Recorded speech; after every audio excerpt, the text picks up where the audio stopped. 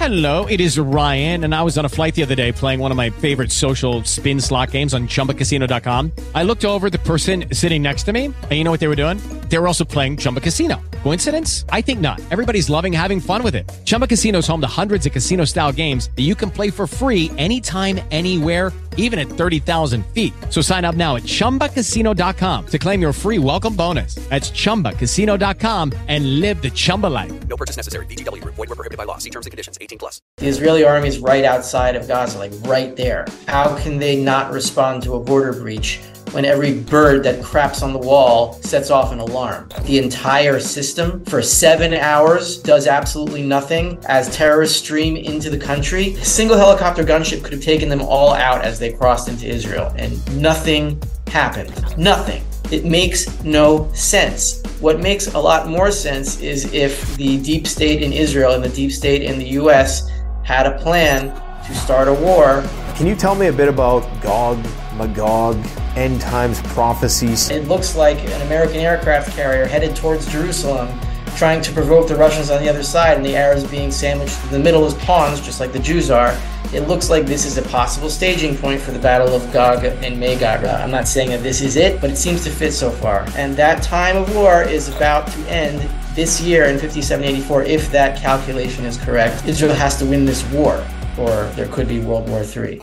Hi folks, Canadian Prepper here. Well, it's an honor once again to have back a friend of mine, Rafi Farber, who is currently in Israel. As a preparedness channel, I try to remain as impartial as I possibly can. Part of, open source intelligence gathering and just trying to decipher the situation is being objective even in the face of frenzy and panic. And that's a lot easier for me to do because I'm over here and you clearly are smack dab at ground zero. So I'm not going to be projecting and prescribing or doing any sort of value judgments with you on the conflict.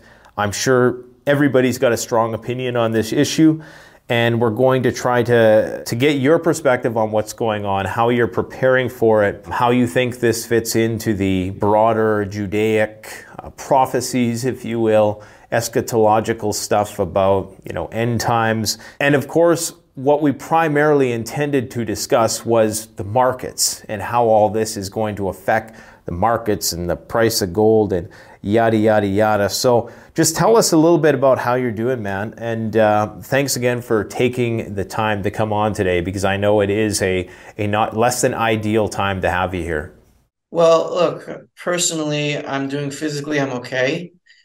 I'm in northern Israel. There is some bombing going on to the west of me in the Galilee, but I'm in the Golan, which is south of Syria. There hasn't been much problems there, but there's starting to be some stirrings up there, and it's getting a little scarier. There are jets flying over my head every few minutes. I'm expecting to be called to the bomb shelter at some point, not necessarily right now, but it's probably going to get there. What happened here, from my perspective, it was a holiday. It was on Saturday, and Saturday is Shabbat, which is the Jewish day of rest, but that happens every week. It was a special Shabbat. It was the Shabbat where we finished reading the Torah. We finished the whole Torah, and it's a holiday called Shmini Atzeret. And traditionally, Jews, we don't have our phones on, and we're dancing around the Torah, and some people get drunk in happiness, and I don't really condone that. I don't think it's appropriate for the holiday, but that's what a lot of Jews do on this holiday. They drink. So they caught us in a situation where we're dancing, and a lot of us were drunk, and it was clever timing on their part. I have to give them that. I didn't find out about anything. I didn't know anything was happening until after the holiday. I'd heard some screams of people, secular Jews, or some Russians live here, non-Jewish Russians live here, yelling at us that there's a war going on, and we kind of just shrugged it off because we hadn't heard anything. So I first heard of what was going on when I turned on my phone and my computer, and we found out that hundreds have been murdered, and Israel was, quote unquote, caught by surprise. But I don't think that is possible. The whole story that Israel was caught by surprise, or the Israeli government was caught by surprise, is, in my opinion, and I'm not an intelligence officer and I have no inside sources, from the government. This is just my speculation using logic and what I know about Israel's capability, 1 meter from the Gaza wall. And what they have there is that surprising Israel by infiltrating Gaza is ridiculous on so many fronts. It is nearly impossible, in my opinion, that happened that way. For 7 hours, and I've heard this from sources at the Gaza border, the Israeli army did absolutely nothing whatsoever. The Arabs, the Hamas, we call them terrorists. I don't even like that word, but Hamas stormed in, about 1,000 of them, some of them on golf carts. Some of them were paragliding above the fence on, these fan-powered paragliders.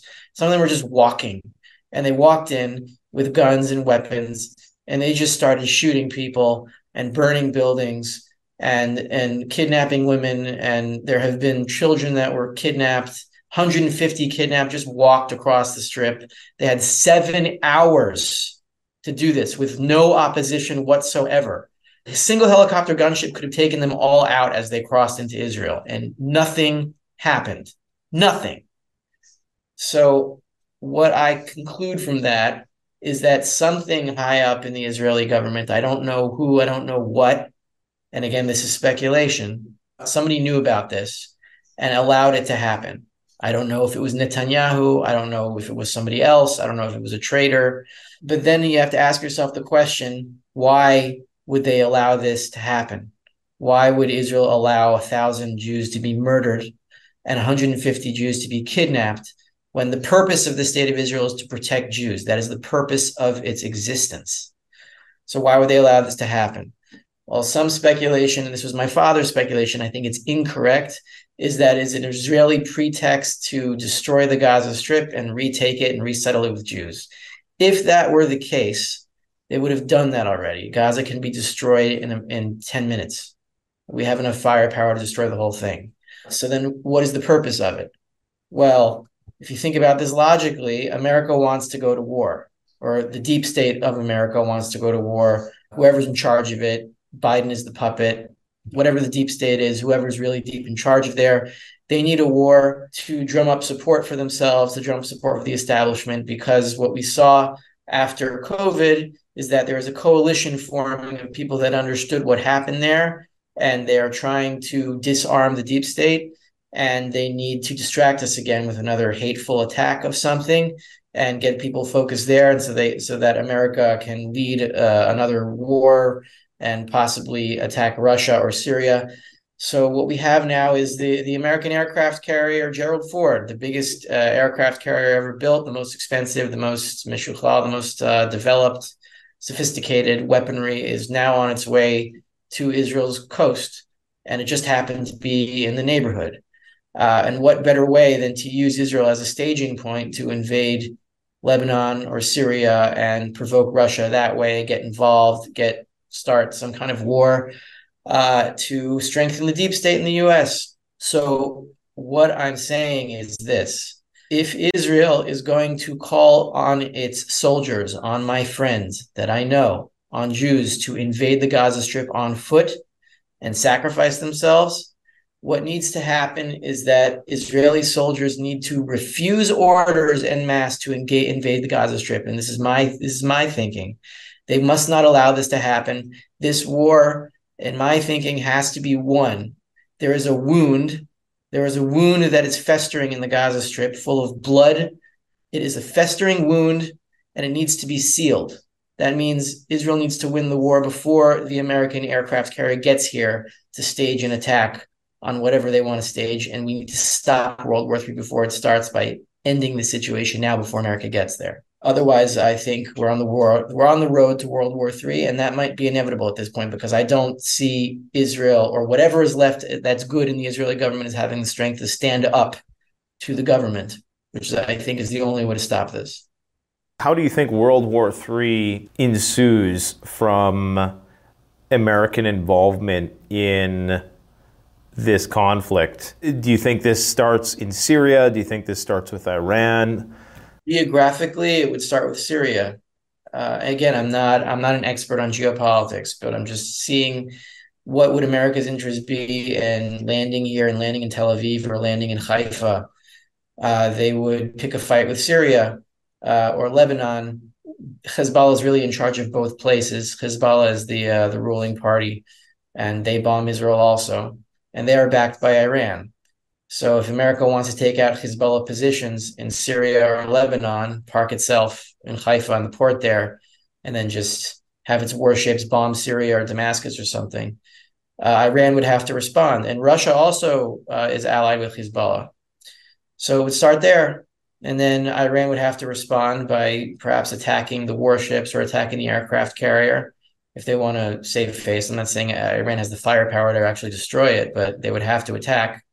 And then that would be pretext for the rest of American forces to go to the Persian Gulf and attack Iran directly. And then Iran could attack Israel in some way through the air by bombing it. I don't know. And it would proceed from there. And from there, oil would go to $300, $400 a barrel. And the dollar would collapse, which is the good news, because if the dollar collapses, America can't wage war anymore. And I think this is their blind spot. They don't really know that they're setting their own trap. Evil can never win. At some point, the warmongers run out of gold to spend, and they have to stop the war. So I don't know how long World War III would last, but that would be the progression of it, from my view. Some people are saying that this is just a competence thing, that this is just the Israelis were resting on their laurels. They had such technological superiority in terms of military firepower for so long that they just became complacent. I've heard that floated as one excuse for the border breach. But then I've also heard now, and I haven't heard much about this, but I just caught wind of this yesterday, maybe you heard about this, that they're trying to already, it seems, set it up so that they can say that there were some people in the IDF who might have been on the take. So have you heard that one? Who would have looked the other way or been compromised by Hamas? Have you heard that one? Compromised by Hamas, I seriously doubt that. What I think is much more plausible, and first of all, the incompetence story, that makes no sense, because no matter how incompetent you are, the Israeli army is right outside of Gaza, right there. Mm-hmm. How can they not respond to a border breach when every bird that craps on the wall sets off an alarm? That doesn't make any sense. They can be incompetent. They can be stupid. Fine. I'm not saying that there aren't incompetent people in the Israeli army, but the entire system for 7 hours does absolutely nothing as terrorists stream into the country. It makes no sense. What makes a lot more sense is if the deep state in Israel and the deep state in the US had a plan to start a war, and then bribes, money changing hands, or security guarantees. You can frame this in a much more benign sounding way, right? The benevolent Americans go to the benevolent Israelis who are trying to protect their people, and the Americans say, look, you're going to have to sacrifice some of your people to start a war with Iran so we can protect you from Iran. They have this nuclear weapon. We have to protect you from it. We want to help you, and we have to take care of this Russia problem, right? So we're going to have this aircraft carrier right off the coast in the Mediterranean, and then we'll move it over when your people were killed, and you will sacrifice them, and we'll make sure that it won't happen again, and we'll give you all the money and weapons you need for 10, 20 years out. This could be worked out in that sort of way. Obviously, this is an insane way to maintain world peace by starting a war, right? We know that because we are competent, sane people. Yeah. Right? They're rational people. These people are not. They are power-hungry, insane people. At the same time, people who want to say that Israel can't respond with the total destruction of Gaza, and I don't want to kill any innocent people. This is not what I want. I don't want anybody on either side to die. I do not hate the Arabs in Gaza. I hate the Arabs that murdered Jews, absolutely, and they deserve to die. But most of the people in Gaza are innocent. But you live in Canada. You live in Saskatchewan, right? Mm-hmm. Saskatchewan. So let's say the state underneath Saskatchewan at the border, 1,000 people from, was it Montana, come and invade Saskatchewan and kill 1,000 Canadians and rape the women and kill the babies. what are you going to call on what happens to Montana if this happened theoretically? People would be calling for the destruction of Montana. That's the mentality that we are in. And even though I'm not interested in killing innocent people, Israel has to win this war before the aircraft carrier lands, or there could be World War III. Back in World War II, to win World War II, there were a lot of atrocities that were committed, atrocities that I do not want Israel to commit. There was the bombing of Dresden that killed 144,000 innocent Germans. There's going to have to be some kind of a victory that minimizes collateral damage and maybe moves the Arabs into Egypt or something. But this situation has to be taken care of very quickly if you want to prevent World War III. That's what I'm saying. And it's a hard pill to swallow, but it has to be done, or we're going to have a bigger war. It's one or the other. It's very unlikely that the situation will be resolved before the aircraft carrier arrives, because I think it's pretty much almost already there. And they're already talking about sending another one, which is weird. Now, what I noticed when this broke out, at breakneck speed, the media completely forgot about Ukraine overnight. Like that is the first thing I noticed. Like within the first hour, I'm like, oh shit, this is it. Suddenly attention is taken away from the Russia-Ukraine war. And just the quickness with which all attention was now focused on this particular issue. I don't want to stoke the conspiracy theories or anything, but it's just incredible when I see these things happen, and I think about COVID, and I think about how easy it was to divide people along those issues. I mean, I lost a lot of friends throughout that pandemic because of differences in opinion. And the differences in opinion on this particular issue are so extreme because now it cuts across religious lines. I mean, if you want to get people fighting with one another, you pit religion against religion. I have to be in 100% agreement that I think this is a part of a broader plan. I was talking on my channel the other day about how the U.S. was already kind of pre-positioning itself in the Persian Gulf for the last few months with the deployment of Marines, the deployment of aircraft carriers. I know you're a person who studies theology, specifically the Judaic faith. You study the Torah. Can you maybe tell me, because I have a lot of viewers who are interested in Christian eschatology, and I'm presuming that relates a lot to what the Torah talks about. I'm a person who knows nothing about this.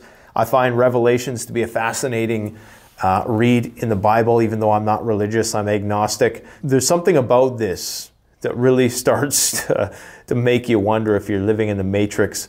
Can you tell me a bit about Gog, Magog, end times prophecy, Syria, the building of the temple? Can we talk about all this stuff and just try to make sense of it? And, we're just putting this out there as a theory. I'm not saying this is the case, but I want to hear what you, a person who studied this your entire life, thinks about how these events tie into that. Well, to be fair, I haven't studied Gog and Magog my entire life. I know very little about that specific thing, but I can do research very quickly because I can read the original sources and I know what the rabbis say about it. I can read Hebrew, I can read Aramaic, and I can read the medieval sources on their commentaries on the Roman era rabbis, rabbinical caste. So in my research in the last few days, I've found two things, basically. One is a newer commentary from one of my rabbis of previous years, and you're talking about dividing, right? Dividing in COVID. And I've lost a lot of friends, like you've lost a lot of your friends. And I've lost a lot of my rabbis too, because they came out for medical force and they came out for division based on green passes and this and that. So I've had to sever my relationships with a lot of my former spiritual leaders, but it doesn't mean their former teachings are necessarily incorrect, but it's heartbreaking to have to break a relationship with a rabbi who you once had respect for. And I've had to do that a lot because my own mind supersedes theirs. I perceive the entire world through my own mind, not through theirs. So I have to trust myself before I trust anybody else. If I can't trust myself, I can't trust what I perceive. So anyway, his lesson, that's a little bit of a tangent, but his lesson is that there are 28 epics in Ecclesiastes, the book of Ecclesiastes written by King Solomon. And you might be familiar with the song by the Birds, Turn, Turn, Turn, right? A time to live, a time to die, a time to love, a time to hate. Well, Jewish tradition has it that human history, starting from Adam, and I define Adam Harishon, Adam, as the first man who recognizes that he was created, not necessarily the first Homo sapiens or the first ape, but the first person who suddenly it dawns on him, or a soul is thrown into his body, and he realizes that he is a created being. So from there, it's been right now we've been counting from that point, not the creation of the planet, not the creation of the universe, but the creation of Adam has been 5,784 years. This is the year 5,784.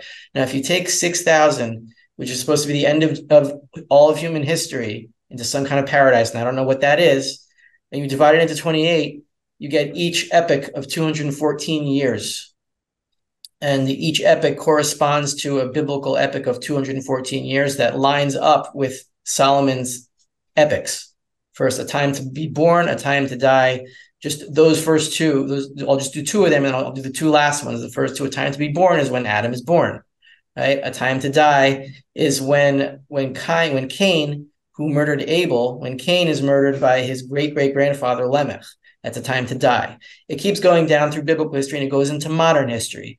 Et lehov, a time to love, is the time of the European Renaissance, when they come back to spirituality and culture is rebuilt after the collapse of the Roman Empire.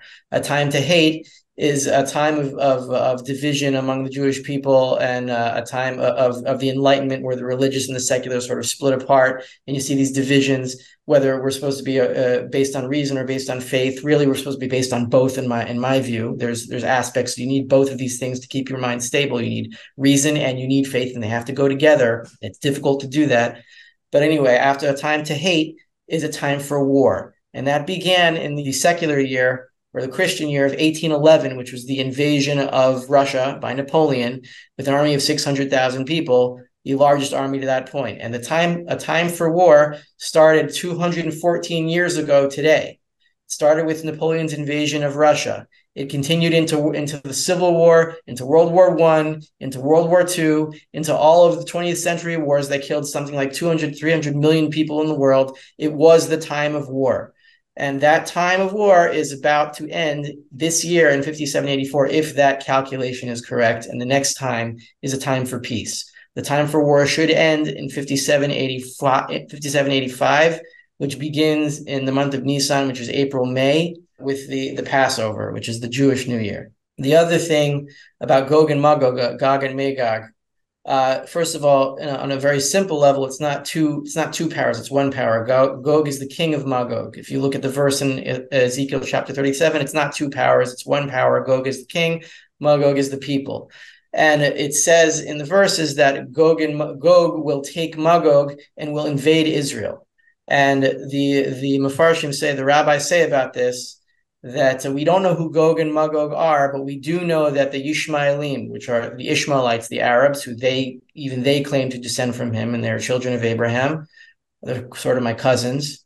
They will be on one side of the battle, and the other side will be people that are descended from Japheth. How do you say it in English? You'd say Yephet in Hebrew, but one of the three sons of Noah. And they're not circumcised. And that would be in the other side of the world. That would be the Russians. It could be the Russians. I don't know.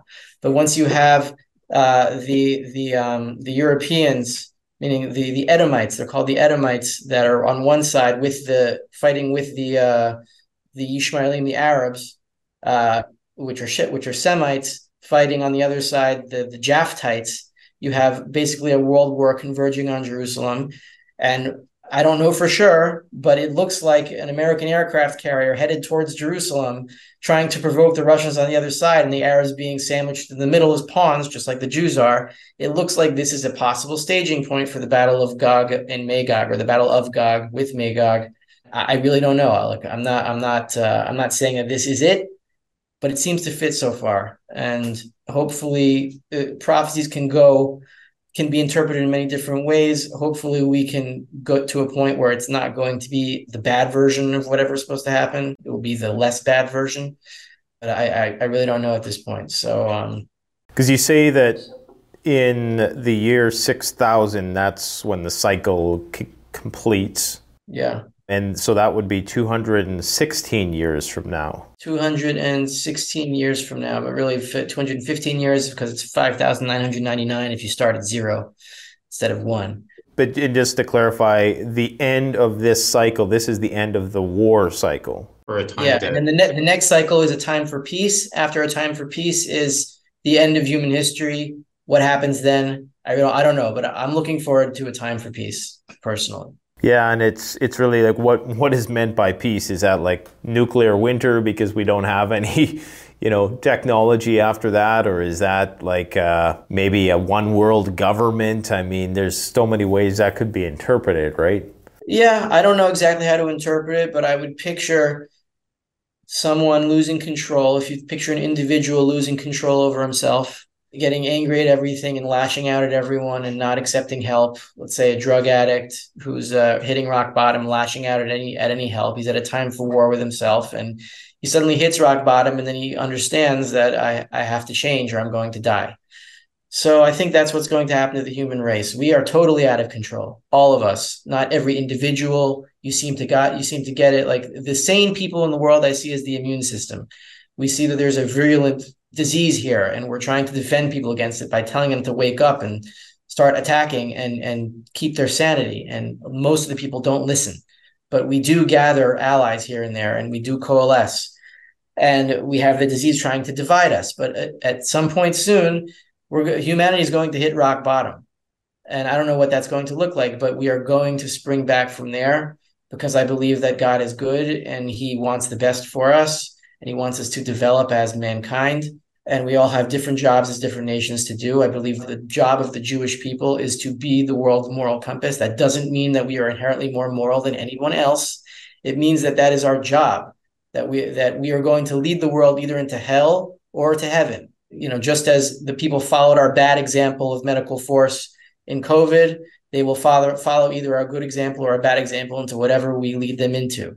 That's why Jews are paid attention to so much, because people expect a lot from us, and it puts us in a very precarious position that it makes me very nervous. So if we do the wrong thing here, bad things are going to happen to the world. And then even if we do the wrong thing and bad things happen to the world, we will wake up. I promise you that. We will fulfill our mission as God gave it to us, or as I believe God gave it to us, to be the world's moral compass and to lead them in the right direction. And then everything will be better. And that's all I can hope for. So the thing that's fascinating to me is that you have this potential doomsday apocalypse scenario unfolding in the very place that was like the birthplace of civilization in many respects. And it's funny how we come full circle like that and how everything has a cycle. My question is, why Syria? Like, what is the significance of Syria in all this? Do you know anything about this third temple business? I don't know anything about this. So I'm asking you, somebody who might be knowledgeable of these things, because I have no idea when it comes to Christian eschatology or Judaic eschatology. So maybe you can elucidate on Syria and the third temple. I don't know if I can elucidate that much on Syria. I don't think there's any specific relevance to it as a country or a territory. It is a historical enemy of the Jewish people, the people there. They used to be called Assyrians, and they are the ones who destroyed the northern kingdom, the 10 tribes. You hear about the lost 10 tribes of Israel, and unfortunately they are lost. King Hezekiah was able to gather some of the smattering of people that were left over after Assyria conquered the northern kingdom in about the year 727 before the Common Era. At that point, we were able to get some of the tribes back. Other than that, Syria doesn't really have that much significance to it as a country in terms of biblically. In terms of the third temple, I can tell you a lot more about that. The Jewish eschatology is that we've lost the first temple because of the sins of murder and sexual immorality and idolatry. We were guilty of that, and God punished us. He kept the remnant alive, then brought us back 70 years later to rebuild the second temple, which was rebuilt in the year 516 before the Common Era, and then destroyed by the Romans in the year 70. And that's when Christianity was born. After that, we've been in exile for nearly 2,000 years. We just got back in 1948. Somehow we survived the exile. And the end of days positive vision of the world was that we would come back to Israel and rebuild the third temple. So that's what we are going to do at some point in Jewish eschatology. And more Jews are going to the Temple Mount. The third temple is built in Jerusalem. That's the only place we are allowed to have a temple and give sacrifices to God, animal sacrifices. So I expect that to happen in the end of days, in my version of the end of days, and everyone can have their own version. Well, I guess we'll see which one is true. We've seen more and more Jews head up to the Temple Mount, and I was one of them. I went on Thursday with my kids. I just went there to walk around and say a short prayer, not to provoke anyone, not to scream anything, and not to pick any fights. We're very peaceful. It was all very peaceful up there. We all just want to pray. And I have no problems with Muslims praying up there as well. It's all the same God, and it's fine with me. So I was there on Thursday, which happened to be 2 days before a huge massacre. So I'm glad I got that opportunity. More and more Jews have been going up there, and more Jews have been preparing the kalim, the vessels for the third temple. And we have detailed architectural descriptions of the temple. We know exactly where it was. We know the dimensions of the building. We know what went on there. We have written accounts of it in many different places, and we know what to do to rebuild it. We just need permission from the Israeli government. So that's the third temple. And just to return to Gog and Magog for 1 second, one thing I did read, which makes sense to me now, is that one of the later rabbis, the 19th century rabbi called the Malbim, says that Gog and Magog, that prophecy can only come true when Israel is back on its soil, when it's living in peace. Because how is Gog and Magog supposed to come back to Israel and kill the Jews there if the Jews aren't already there? Well, we're there now. We've been there since 1948, and it looks like something big is going to happen. Exactly what, I don't know, but I just hope the fewest amount of people will lose their lives as possible, and we do whatever we can to stop World War III from happening as much as we can, either on an individual level or a family level or on a national level. And for that, we need mass civil disobedience, mass army disobedience. The Jews should not go into Gaza. It's just suicide, and we have to just conquer it from the air and end this war before it starts. Yeah, and unfortunately, I think at the time of making this video, the decision has not only already been made to go in, but they're already, as far as I know anyways, advancing on the region. And that's what I've heard most recently, but there's a lot of misinformation online too. So what are you doing personally to prepare for what could be a conflict flaring up in your region, like a wider conflict? Like, what are you doing to get ready from a preparedness point of view? Obviously, we're going to talk about the financial stuff that you're probably well squared away in already, but in terms of just the physical component of the survival, what's on your mind right now in terms of safety and getting ready? I've reapplied for a gun license when I heard that there is a program to get Israelis armed all across the country. That's another thing, that in the South, they've been confiscating guns from residents there on the excuse that they're being stolen. And then all of a sudden they say, that was a bad idea. Maybe Jews should be armed in case they get invaded from Gaza, but they weren't. Now more people are getting armed. There were 40,000 applications for gun licenses just yesterday. Mine was one of them. My weapon was confiscated after I dropped my daughter off at kindergarten in 2021 without a vaccine pass. I was arrested, and my weapon, I didn't bring the weapon anywhere. It was in my safe in my house. No weapons were involved in that. I just dropped my daughter off at kindergarten against the COVID regulations, and my weapon was confiscated. So now I don't have one. I'm trying to get it back. That's most practically what I'm doing. I'm gathering water. I have a survival straw. All these I'm sure you're familiar with. I'm like a little child with prepping on your level. I'm not on that level. I'm more of a monetary prepper, and my plan is to create a division of labor in my circles. I tell people that I trust. People know that I have gold and silver. It's not here. They can't steal it from me, but they know that I have it and that I can provide it to them in exchange for services. So I'm trying to build a local economy. That's what I'm doing to prepare my children to let them know that there are difficult times ahead, to keep our family strong, to keep my friends strong, and to keep the friends that I've made. In my view, it's not about preparing yourself for every contingency. That's impossible to do. You need to unite faith in God with preparing and doing your own work. It's a partnership. It's sort of like what I was saying before about the unification of reason and faith. They all have to come together because we don't know everything and we can't protect ourselves from everything. But my advice is, if you are a prepper and that is how you really enjoy, and it gives you joy to do that, do it. Do as much as you can. Collect guns, collect ammunition, collect resources, collect friends, move out to the country, do whatever you can. As long as you are enjoying it, it's giving you joy. If you're doing it out of fear, you got to slow down. You got to reframe and not be afraid. I went through that process today. It's a very scary situation, not only when you are invaded and 1,000 of your family is killed and women are raped and babies are murdered, but when you understand that your government is probably part of this, and I don't know for sure, but it seems ridiculous that they didn't know about this 7 hours in advance and they did nothing. When you know that your army is not really in your control and they're not there to protect you, they're there to advance an agenda from the deep state, whether it's the US deep state or the Israeli deep state, and they're allied against us, it's an even more terrifying proposition. So it's scary. And if you find yourself going into fear and indulging in that fear, you're in the wrong place. And I was in the wrong place today. So really, it's a mental game. Prepping is a good thing. Collecting resources is a great thing.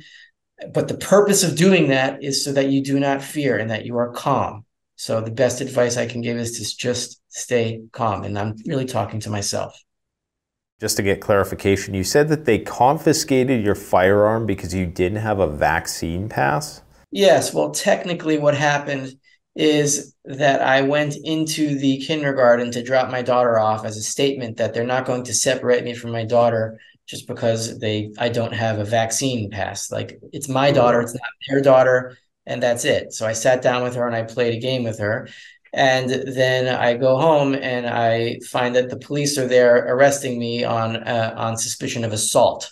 So they didn't confiscate my firearm technically for going into the kindergarten without a vaccine pass. They needed a legal reason to confiscate my firearm, so they made up that I assaulted this woman. Thank God I had the foresight. God gave me the foresight to record the entire event with my smartphone in my front shirt pocket. So I said, well, I assaulted the woman. Well, here's the video. Where is it? Mm-hmm. And it was a complete lie. I didn't touch her. I'm involved in a $500,000 lawsuit against her now and the city. And it keeps getting pushed off because there's no justice system here. I don't expect justice, but I got to do what I have to do. I have to sue somebody. And so that's what happened. My firearm was confiscated because of a suspicion that I am a felon under assault, and those charges were dropped. But in the meantime, my gun was already confiscated. Yeah, it's just kind of crazy too when you think about how depriving individual citizens of their individual rights and that slippery slope is what in some ways contributed to this situation.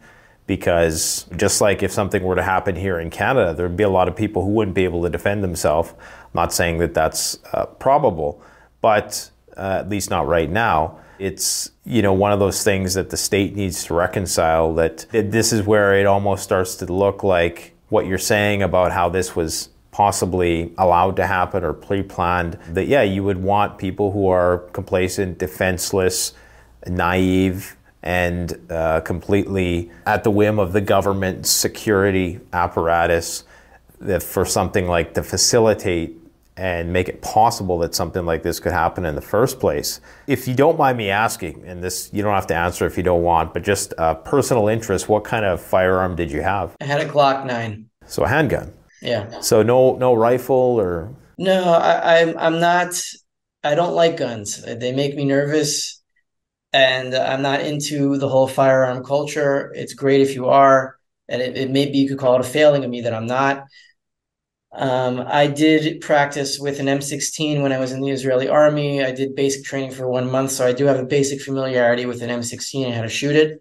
I know how to shoot a Glock 9. I'm not interested in more than one or two guns, one for me, one for my wife.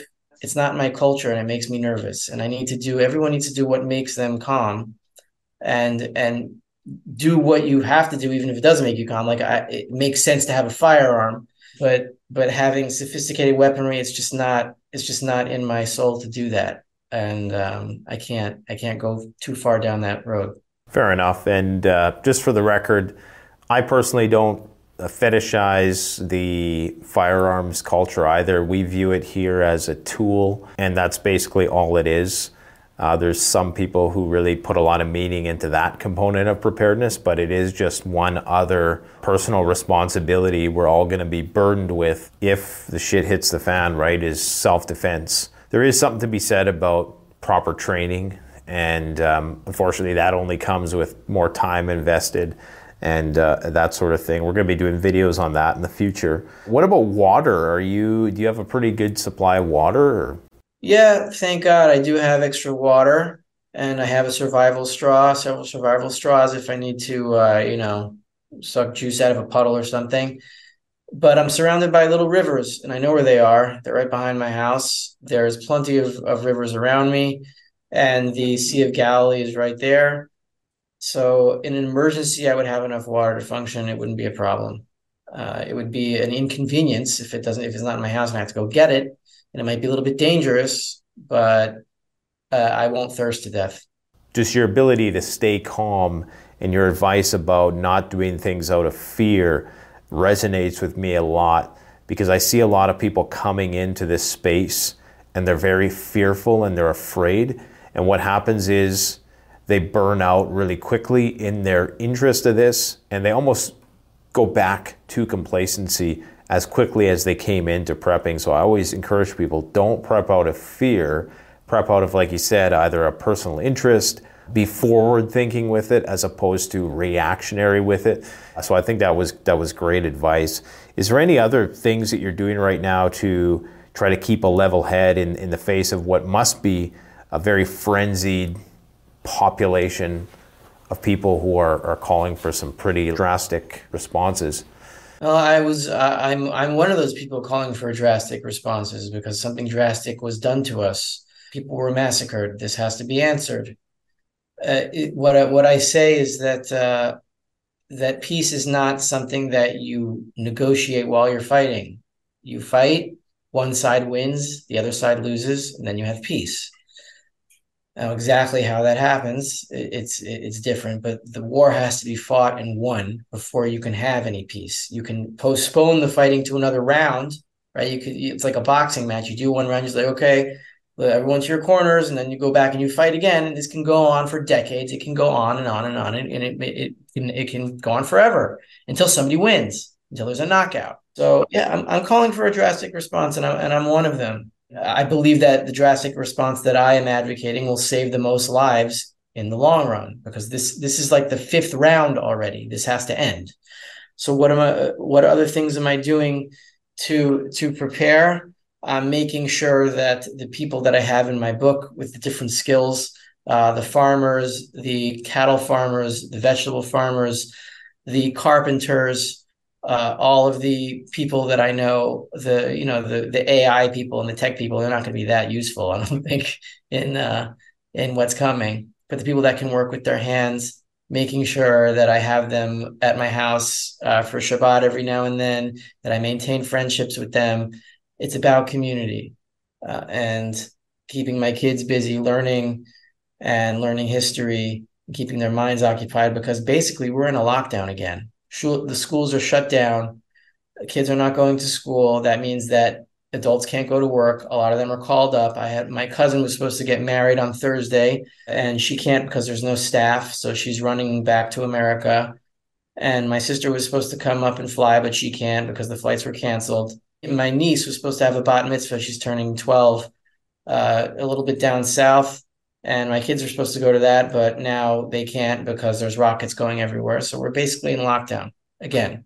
We knew lockdown was coming back. I knew it wasn't going to be COVID again because people have lost their interest in that. So it's war. We've been hearing this for a long time. So I've been trying to prepare myself mentally to be ready for the next lockdown, and now it's here. I was prepared for the next lockdown. What I was not prepared for at all was the massacre of 1,000 people, and I wasn't prepared for that, and I couldn't handle it. But I'm gonna have to. So like evolution, the end game comes in stages. Before 2020, I wasn't prepared for lockdowns, and then the lockdowns helped me prepare for the lockdowns. And until 2023, I wasn't prepared for mass massacres right at my door. And now I have to be. So it goes in stages. We've got to get tougher, and we've got to love every minute of our lives, even the minutes that we hate.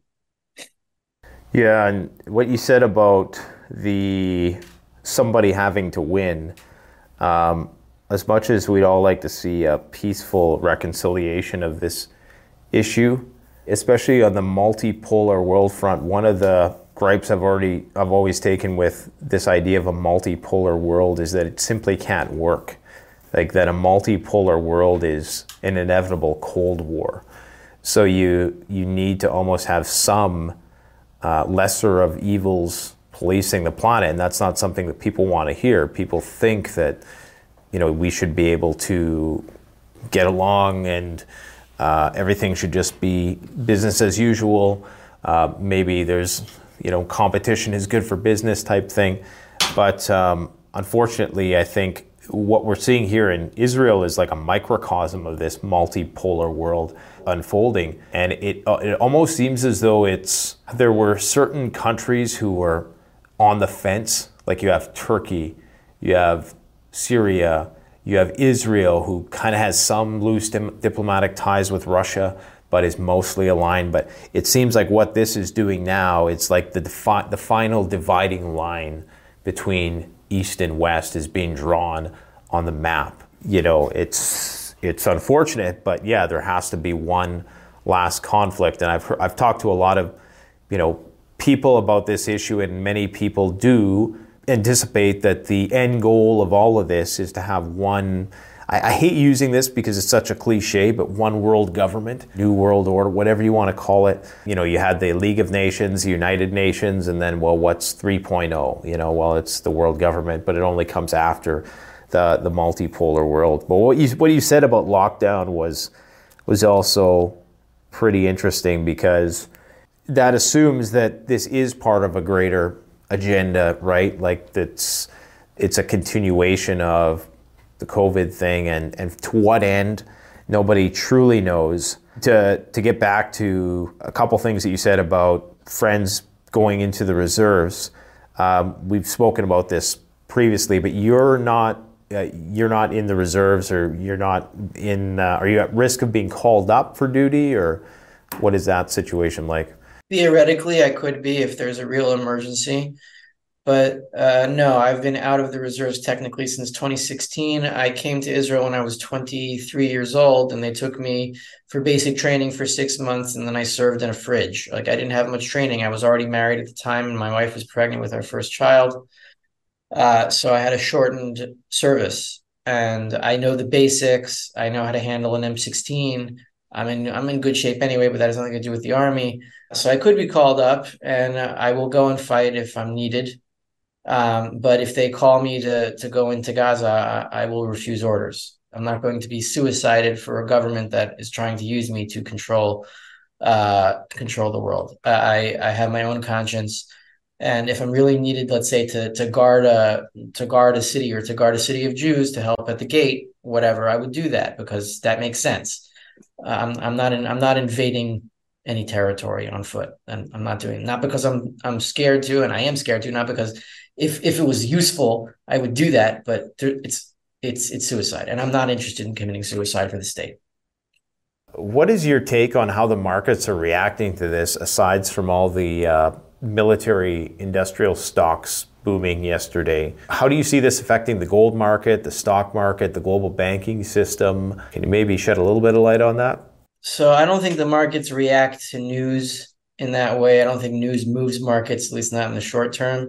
News can trigger markets to go into a direction that they were already going into, or they would have already gone into anyway. But they don't move markets by themselves. So the fact that markets haven't collapsed on the news of the massacre in Israel, which could very easily lead to World War III, and looks like it is.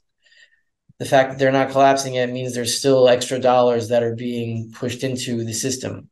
And those extra dollars are in the reverse repo facility of the Federal Reserve. And this is the extra money that was printed in 2020 and 2021 that hasn't made it into the banking system yet. But that system, that reverse repo facility, the extra money that was printed, is still sitting there, and it's being moved into the system now because the Fed is no longer printing money and they're raising interest rates.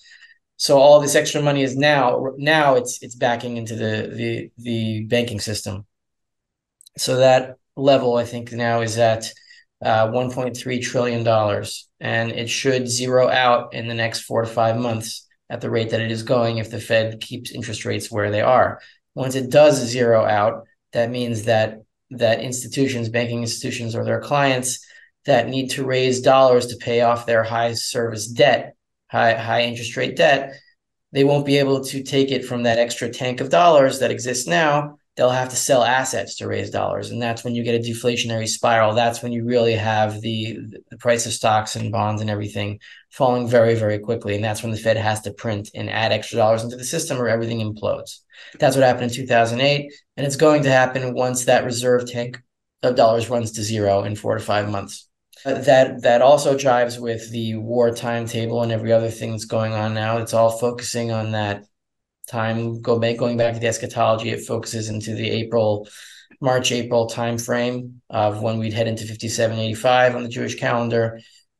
The other thing I'm noticing is that on another metric, the yield spread between the 3-month and the 10-month yields is headed back up again to positive territory. And every single time since 1990 that this has happened, and the spread between 10-year and 3-month has hit 60 basis points, meaning 0.6%, which means that the yield on the 10-year will have to be 60 basis points higher than the yield on the 3-month. The 3-month yield is now 5.5. So interest rates would have to go to about 6.1 on the 10-year. Once they hit that, recession is almost immediate. And that's also around the same time, a March, April, maybe February, somewhere around there. So that's what I'm seeing.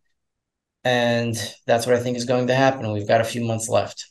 So you're saying in 4 to 5 months, there's going to be the start of a deflationary cycle because banks are going to have to liquidate their assets in order to cover the cost of their debts or to service their debts. That's exactly what I'm saying. Yes. So does that mean then that, real estate, gold, do those things then take a hit? Yes, everything takes a hit. Even gold takes a hit. But as we saw in 2020, gold took a hit, but it took the lowest, softest hit than any other asset. Deflation benefits gold holders just as inflation does, because gold is real money. And if you look at the price of gold versus the prices of other commodities, it hit an all-time record in March 2020 as the markets were crashing. And gold was crashing too, but on a much lower level percentage-wise. So in a deflationary environment, that's what we would see in the initial stages of the deflation. Everything would go down, including gold and silver, but gold and silver much less than everything else. And then the Fed will print like crazy, like the world is ending, because it will be. And then everything will inflate back up, but everything will inflate back up at a much slower rate than gold and silver, and they will head completely vertical, and the dollar will die. And the good thing about the dollar dying is that once it does, the inflationary machine is broken, and bad governments can no longer wage war in the same way, and that should end the war. So you think the Fed is going to start lowering interest rates in the next few months then after this reverse repo money is exhausted? I don't think they're going to start cutting rates. I think it's going to be an emergency, just like it was in 2008 and 2020. It was an emergency. They cut immediately back down to zero, or almost immediately back down to zero. This time they're going to do the same thing. They're going to cut immediately back down to zero. It might not even be a press conference. They're just going to do it overnight. And then overnight, the entire money markets are going to change, and there will be a panic buy into gold and silver and real assets, and people will dump the dollars in the streets. But don't you think there'll be another FOMO frenzy if they drop interest rates? Won't people take that as a buy signal and start pumping the stock market? full of cash again, or is there any cash to pump it full of, I guess, is a better question at this point, because everybody's broke. Yes, that will happen. If you look at Weimar Germany, you look at any hyperinflationary economy, yeah, in the final phases of money printing, yes, stocks go up. They go up 3, 4, 5, 6 times, but nothing compared to the price of bread, which goes up hundreds or thousands of times, much more. And so stock owners quickly see that they are losing money, even though the nominal value of their brokerage accounts is going up 5, 6, 7 times, because the price of basic necessities goes up so much faster. The only thing that goes up faster than the price of basic necessities is the price of money itself, because that is the very thing that maintains the division of labor and prevents the zombie apocalypse from occurring. It doesn't make it easy, but it makes it possible to rebuild a human society based on the division of labor, which is why during these times, gold and silver go up faster than any other asset class, including basic survival gear and basic survival necessities like food and water. Even though they go up in price, they don't go up in price as fast as money itself. So with this pending market melt-up of sorts that will come as the Fed raises rates, this might be a great opportunity for them to bring in the CBDC or the whatever. How do they present this to the public? Because they have a very good way, I must say, as much as people talk trash about the Fed. I mean, they're very good at like finessing their agenda and pushing it through with minimizing panic for the most part, or at least they have been up until this point.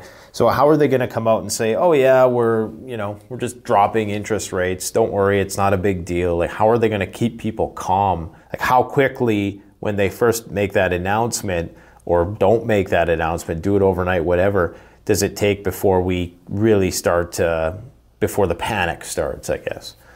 I don't think they're going to be able to control the panic this time. They were only able to control it in 2008 because they could still print money and the dollar had value. This printing is going to destroy the value of the dollar because price inflation is still at 5, 6%. And we're only a few months away from when they're going to have to start doing this. So you could say maybe it'll fall to 4 or 5% at that point, 4 or 5 months from now. But dropping interest rates to zero in an environment where price inflation is what it is now, it's going to cause a panic, and they're not going to be able to stop it. They're also not going to be able to institute a CBDC. They could try that, but it would have to base itself on the value of the dollar, because the CBDC would be another derivative of the current dollar, because the price array of the CBDC would have to be based on the current price array. So it wouldn't stop prices from spiraling out of control. The CBDC is not going to succeed. It's not even going to succeed for a short time, I don't think. With World War III, on the doorstep, they don't have time to implement it. So I wouldn't worry about CBDC, and I wouldn't worry about a totalitarian government, because they're going to consume their own resources, and once they consume their own resources, they will be out of luck, and we'll be left to our own devices, and that will create a certain amount of lawlessness, which is what we are preparing for. And the best way to counteract lawlessness is to reintroduce money, because money allows people to work together rather than fight each other. They do that with money. We cooperate using money. That's why we don't have to kill each other. So the best thing that you can do, prepping is very important, and I don't minimize it. You're doing holy work. Your channel is a holy channel, in my view, and your audience is a holy audience, because they are part of the first responders. But part of prepping must also be to have a reserve of division of labor units to incentivize people to work together again, to minimize the fear that is going to be happening in everybody. And the way you do that is you give them money, you pay them to work for you, to be productive, to be human again. And by putting gold and silver back into circulation, that is how we will cure the fear, and that is how we will prevent the zombie apocalypse, and that is how we will end up minimizing the use of our guns against each other to protect ourselves, by building up the division of labor again and allowing humanity to work together once again. Yeah, and barter is one possible angle for that, but it's only so efficient in creating a complex division of labor like we've come to know, you do need some sort of monetary metal or something that has the properties and the qualities of something like gold and silver. And, you know, I'm not a big gold person. I mean, I have a bit of silver.